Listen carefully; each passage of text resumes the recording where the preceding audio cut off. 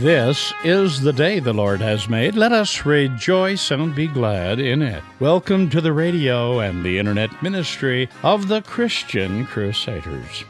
Pastor Kramer continues his sermon series, Following Jesus, with today's message, Following Jesus Means New Ambitions.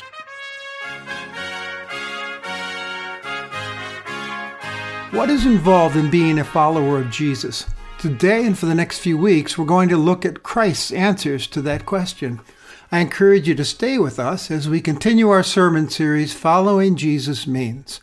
We begin our worship in the name of the Father, the Son, and the Holy Spirit. Let's pray. Almighty and eternal God, you know our problems and weaknesses better than we ourselves.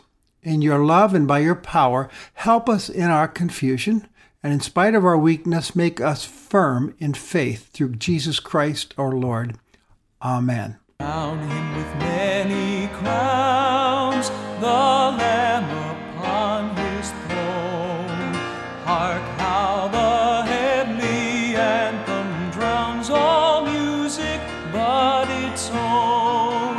Awake my soul and sing of him who died for thee, and hail him as thy matchless King through all eternity. Crown him the Lord of love, behold his hands and side, rich wounds yet visible above, in beauty glorified. No angel in the sky can fully bear that sight, but downward bends his wondering eye at mystery so bright.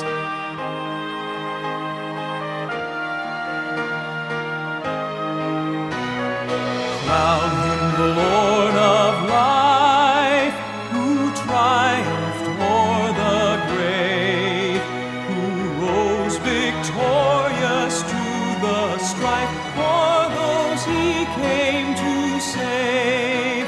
His glories now we sing, who died and rose on high, who died eternal life to bring, and lives that death may die.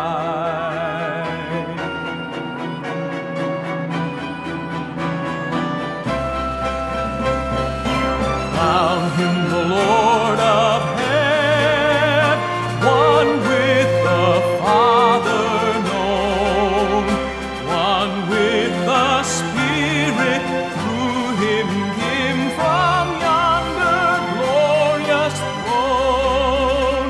To thee be endless praise, for thou for us hast died. Be thou, O Lord, through endless days, adored and magnified.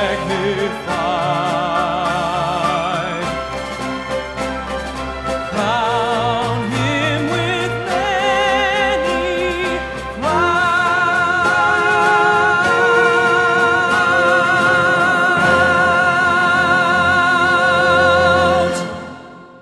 Today's reading is from Mark chapter 9, verse 30. They went on from there and passed through Galilee, and Jesus didn't want anyone to know, for he was teaching his disciples, saying to them, "The Son of Man is going to be delivered into the hands of men, and they will kill him, and when he is killed, after 3 days he will rise." But they didn't understand the saying, and were afraid to ask him. And they came to Capernaum, and when he was in the house, he asked them, "What were you discussing on the way?" But they kept silent. For on the way they had argued with one another about who was the greatest. And he sat down and called the 12 and said to them, "If anyone would be first, he must be the last of all and servant of all." And he took a child and put him in the midst of them. And taking him in his arms, he said to them, "Whoever receives one such child in my name receives me, and whoever receives me receives not me, but him who sent me." Lord, I want to be a Christian in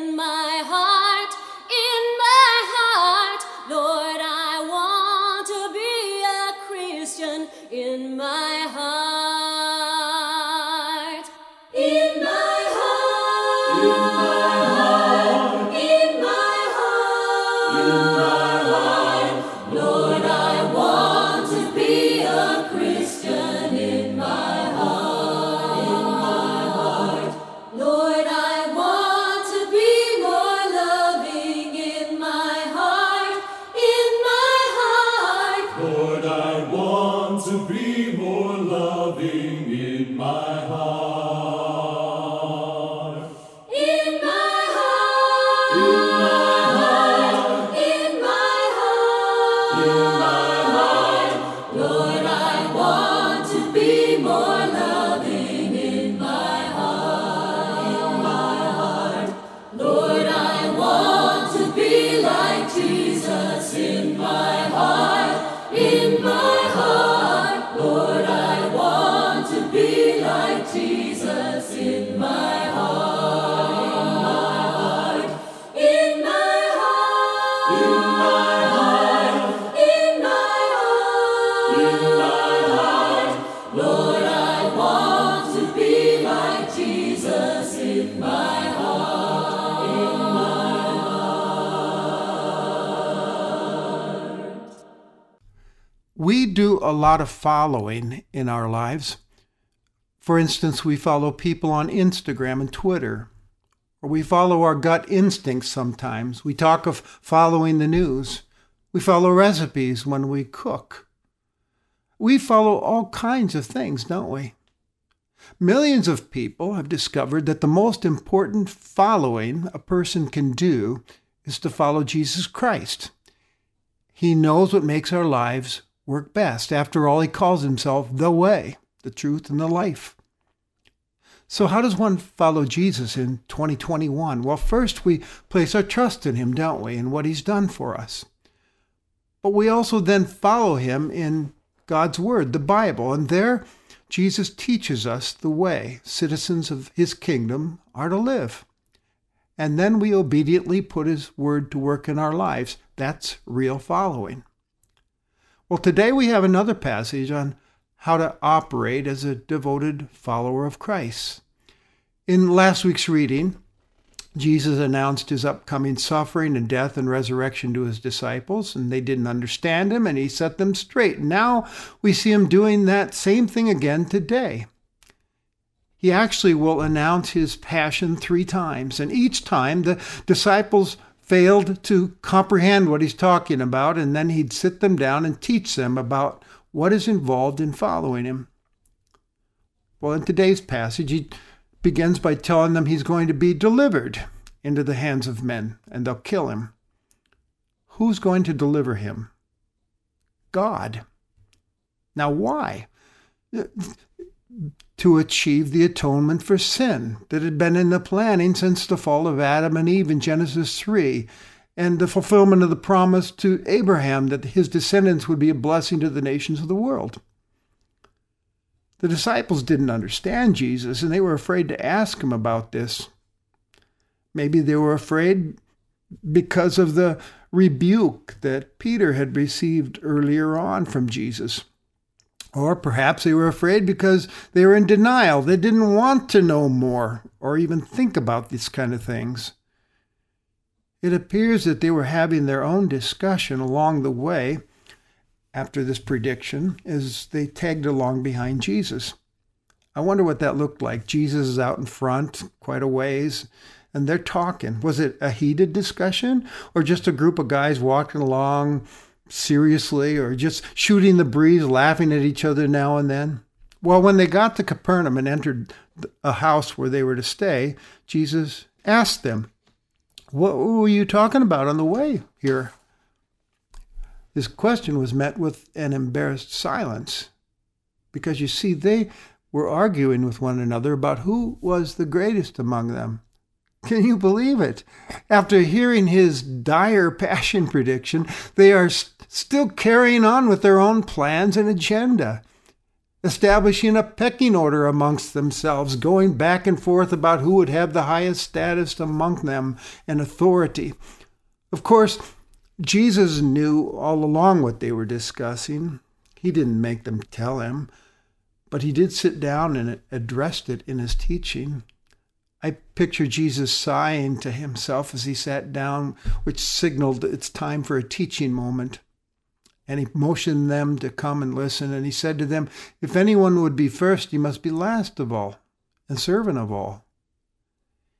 He turned their thinking and the world's thinking on its head in regards to what's important when it comes to greatness and status and power. In fact, Jesus is speaking to their ambitions and sublimating those ambitions for himself, recreating them. In place of the ambition to rule as they were after, he substituted the ambition to serve. In place of the ambition to have things done for them, he substituted the ambition to do things for others. Chase after that, he says. If you want to be first, be last of all and servant of all. Humble yourself.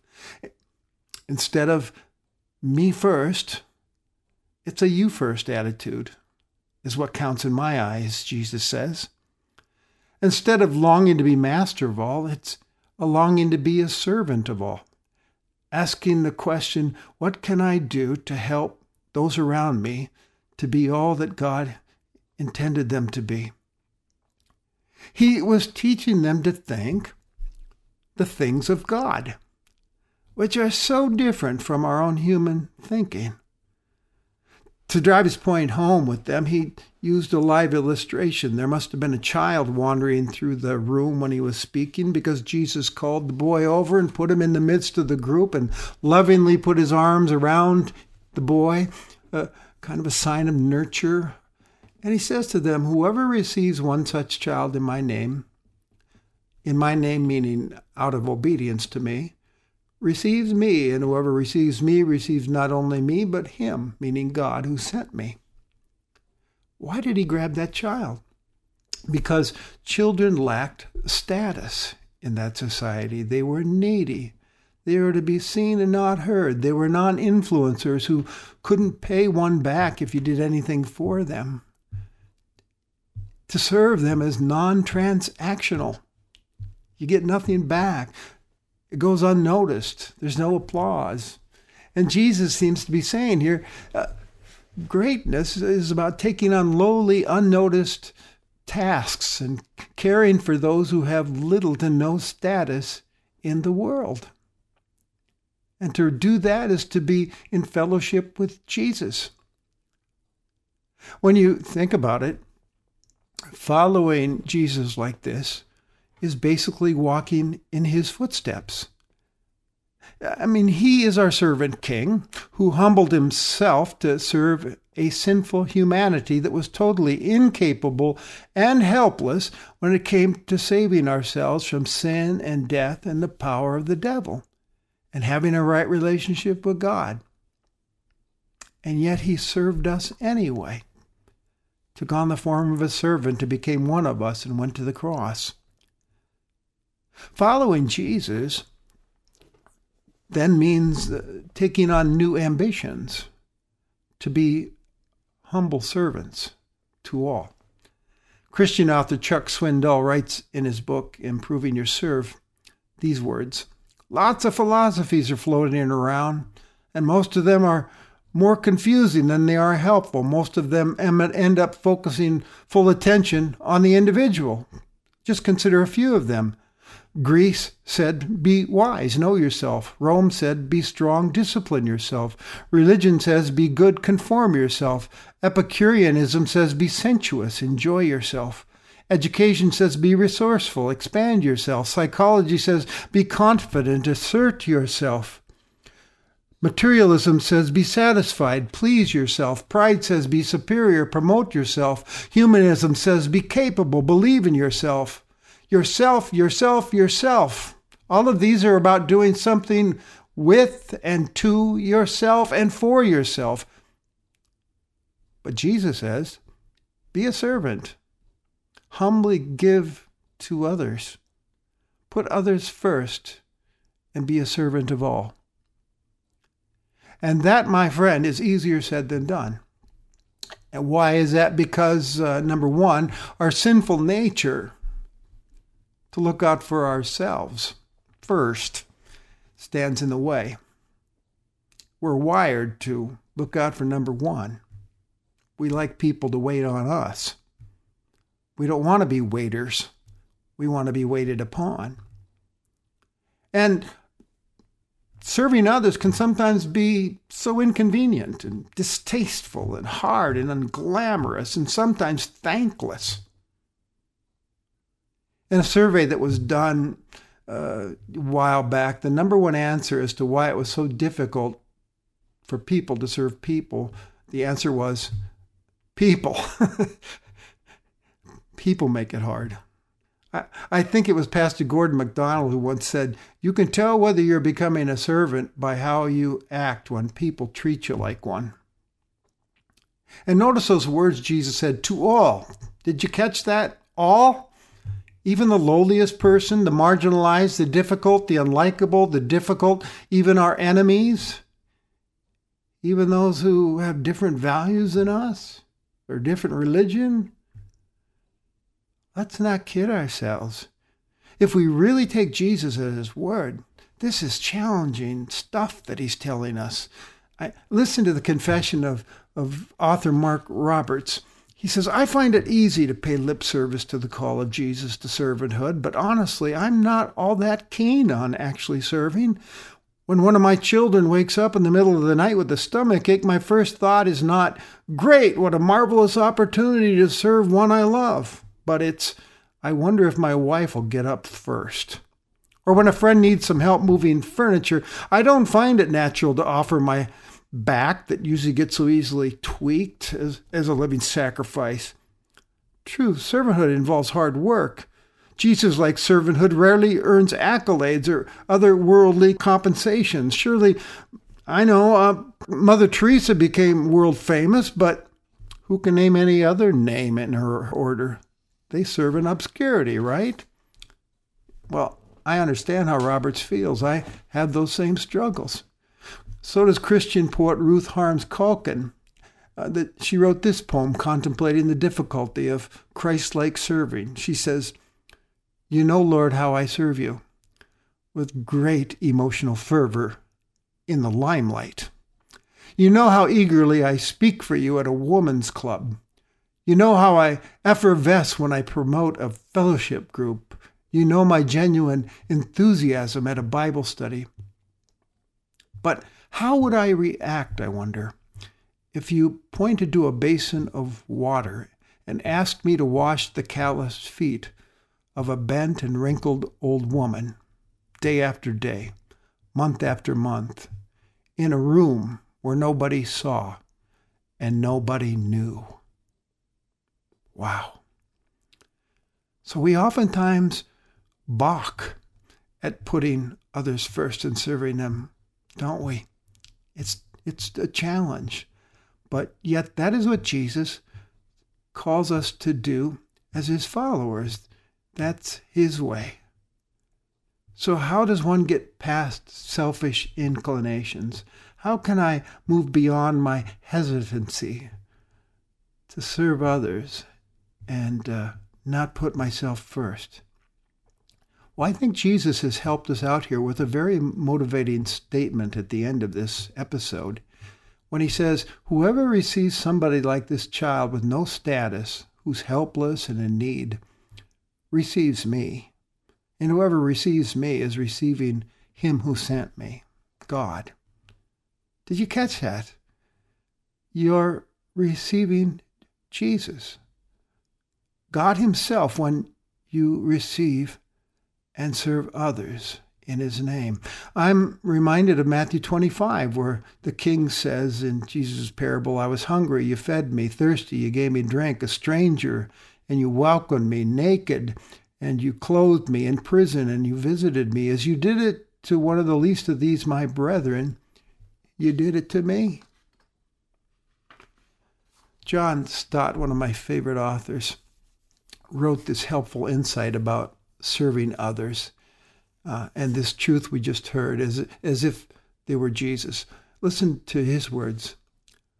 "A servant girl who was once asked how she knew she was a converted Christian replied, 'Well, you see, I used to sweep the dust under the mat, but now I don't.'"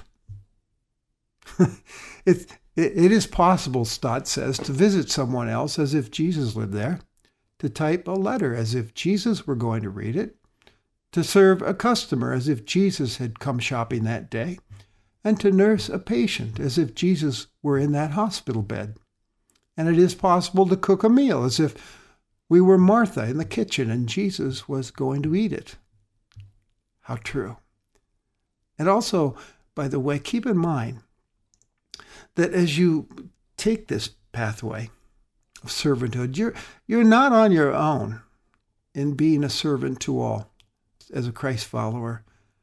You have his Spirit in you, producing that fruit of love and joy and peace and patience and kindness. And you have the Spirit empowering you, shaping your heart and your mind to think and to love like Jesus. And you also have the great resource of prayer. Mother Teresa, great servant, right? She had this prayer that she used each day. Oh, Jesus, grant that even if you are hidden under the unattractive disguise of anger or crime or of madness, I may recognize you and say, Jesus, you who suffer, how sweet it is to serve you. Isn't that a great prayer petition for us to use as we begin each day? Help us to see you, Jesus, in others. I came across this wonderful story a couple years ago about a woman named Tony who was in the home building ministry called Habitat for Humanity. And several years ago, she tells a story that she was responsible for a major project in the Atlanta area. It was a particularly demanding undertaking because the goal was to build several homes in a very short time period. Hundreds of volunteers worked from sun up way past sundown in order to finish the project. Even former President Jimmy Carter lent a hand to this, as he often does with Habitat for Humanity projects. Yet, for all of their valiant efforts, the volunteers were beginning to fall behind schedule. Late one night, Tony received a call from one of the watchmen. You'd better get down to the project fast, he said. Something odd is going on down there. Throwing on her clothes, she rushed down to the site, nervous about what she might find. When she arrived, she noticed that one of the partially built homes was lit from the inside, and someone was in there. As Tony approached the structure, she noticed a couple of men standing outside, and she recognized them as ones she had seen earlier that day. Is he in there? Tony asked the men. Yes, was their clipped answer. Upon entering, Tony found President Carter diligently working on the bathroom plumbing. Why are you here so late, Mr. President? She asked. It's the middle of the night, for goodness sake. Well, he explained, I knew that we hadn't finished plumbing this bathroom and that it had to be finished by tomorrow because we have a team of volunteers arriving in just a few hours. And I didn't want them to have nothing to do, so I figured I'd sneak down and finish up before the team arrived. Here was a man who was once the most powerful man in the world, plumbing a bathroom in the middle of the night. Nobody was supposed to find out. There was no photo op opportunities here, no occasion for the world to admire the servanthood of a former president. This late-night plumber was not seeking to augment his glory, but simply to serve others as a follower of Jesus Christ. Jesus is looking for ambitious servants. So how about you? Opportunities abound. You can serve your spouse, or you can help build houses for the poor. You can teach a Sunday school class or help immigrants learn to read English or feed the hungry and help them to receive vocational training, or you can regularly visit someone who's in a nursing home or in a jail.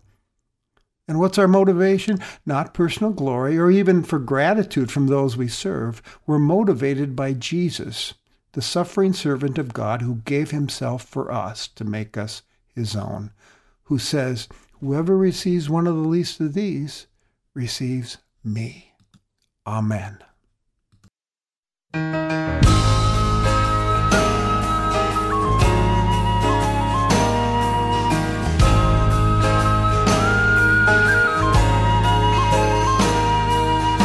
Oh, Master, let me walk with thee in lowly paths of service free. Tell me thy secret, help me bear the strain of toil, the thread of care.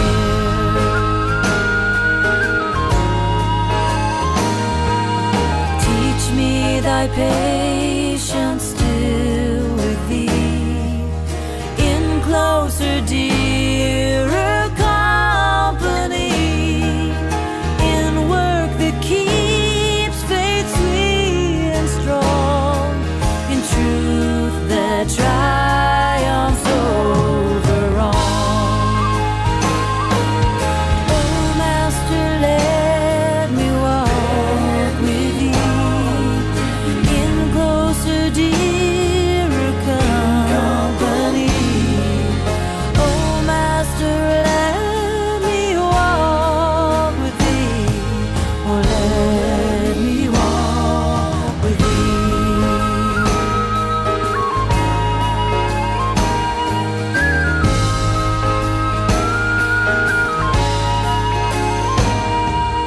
In hope that sin's a shining ray, far down the future's broadening way, in peace that only thou canst give, with thee, O Master,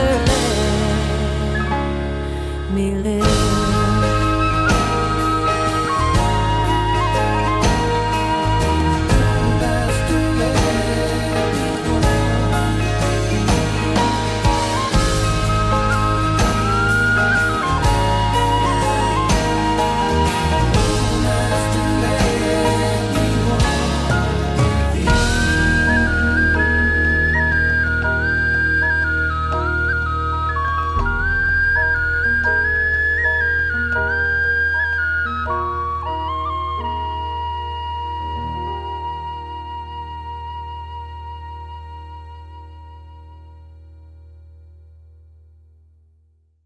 May you be kept always in the Father's love, in the Son's service, and in the Spirit's power, this day and forevermore. Amen. You've been worshiping with the radio and the internet ministry of the Christian Crusaders. Are you motivated by Jesus to serve others? He's leading and showing us the way. Christian Crusaders has been blessed by the financial and prayerful commitments of our listening family. We ask you to continue remembering this ministry as part of your weekly worship and to share this ministry with your family and loved ones. Please mail your gifts to Christian Crusaders, 7401 University Avenue, Cedar Falls, Iowa, 50613, or visit our secure website at christiancrusaders.org. You'll find it's an easy, convenient, and secure way to support this ministry with your credit card. Follow the Give link located at the top of our webpage. We appreciate your prayers and gifts, and as always, all donations are considered tax-deductible. Our website includes podcasts of past programs as well as daily devotions and inspiring interviews with fellow Christians. So visit us online today at christiancrusaders.org. We are thankful you chose to join us today, and we look forward to worshiping with you again next Sunday. Conducting our service was the Reverend Steve Kramer, speaker on Christian Crusaders, broadcasting gospel-oriented, Christian-centered biblical truth since 1936.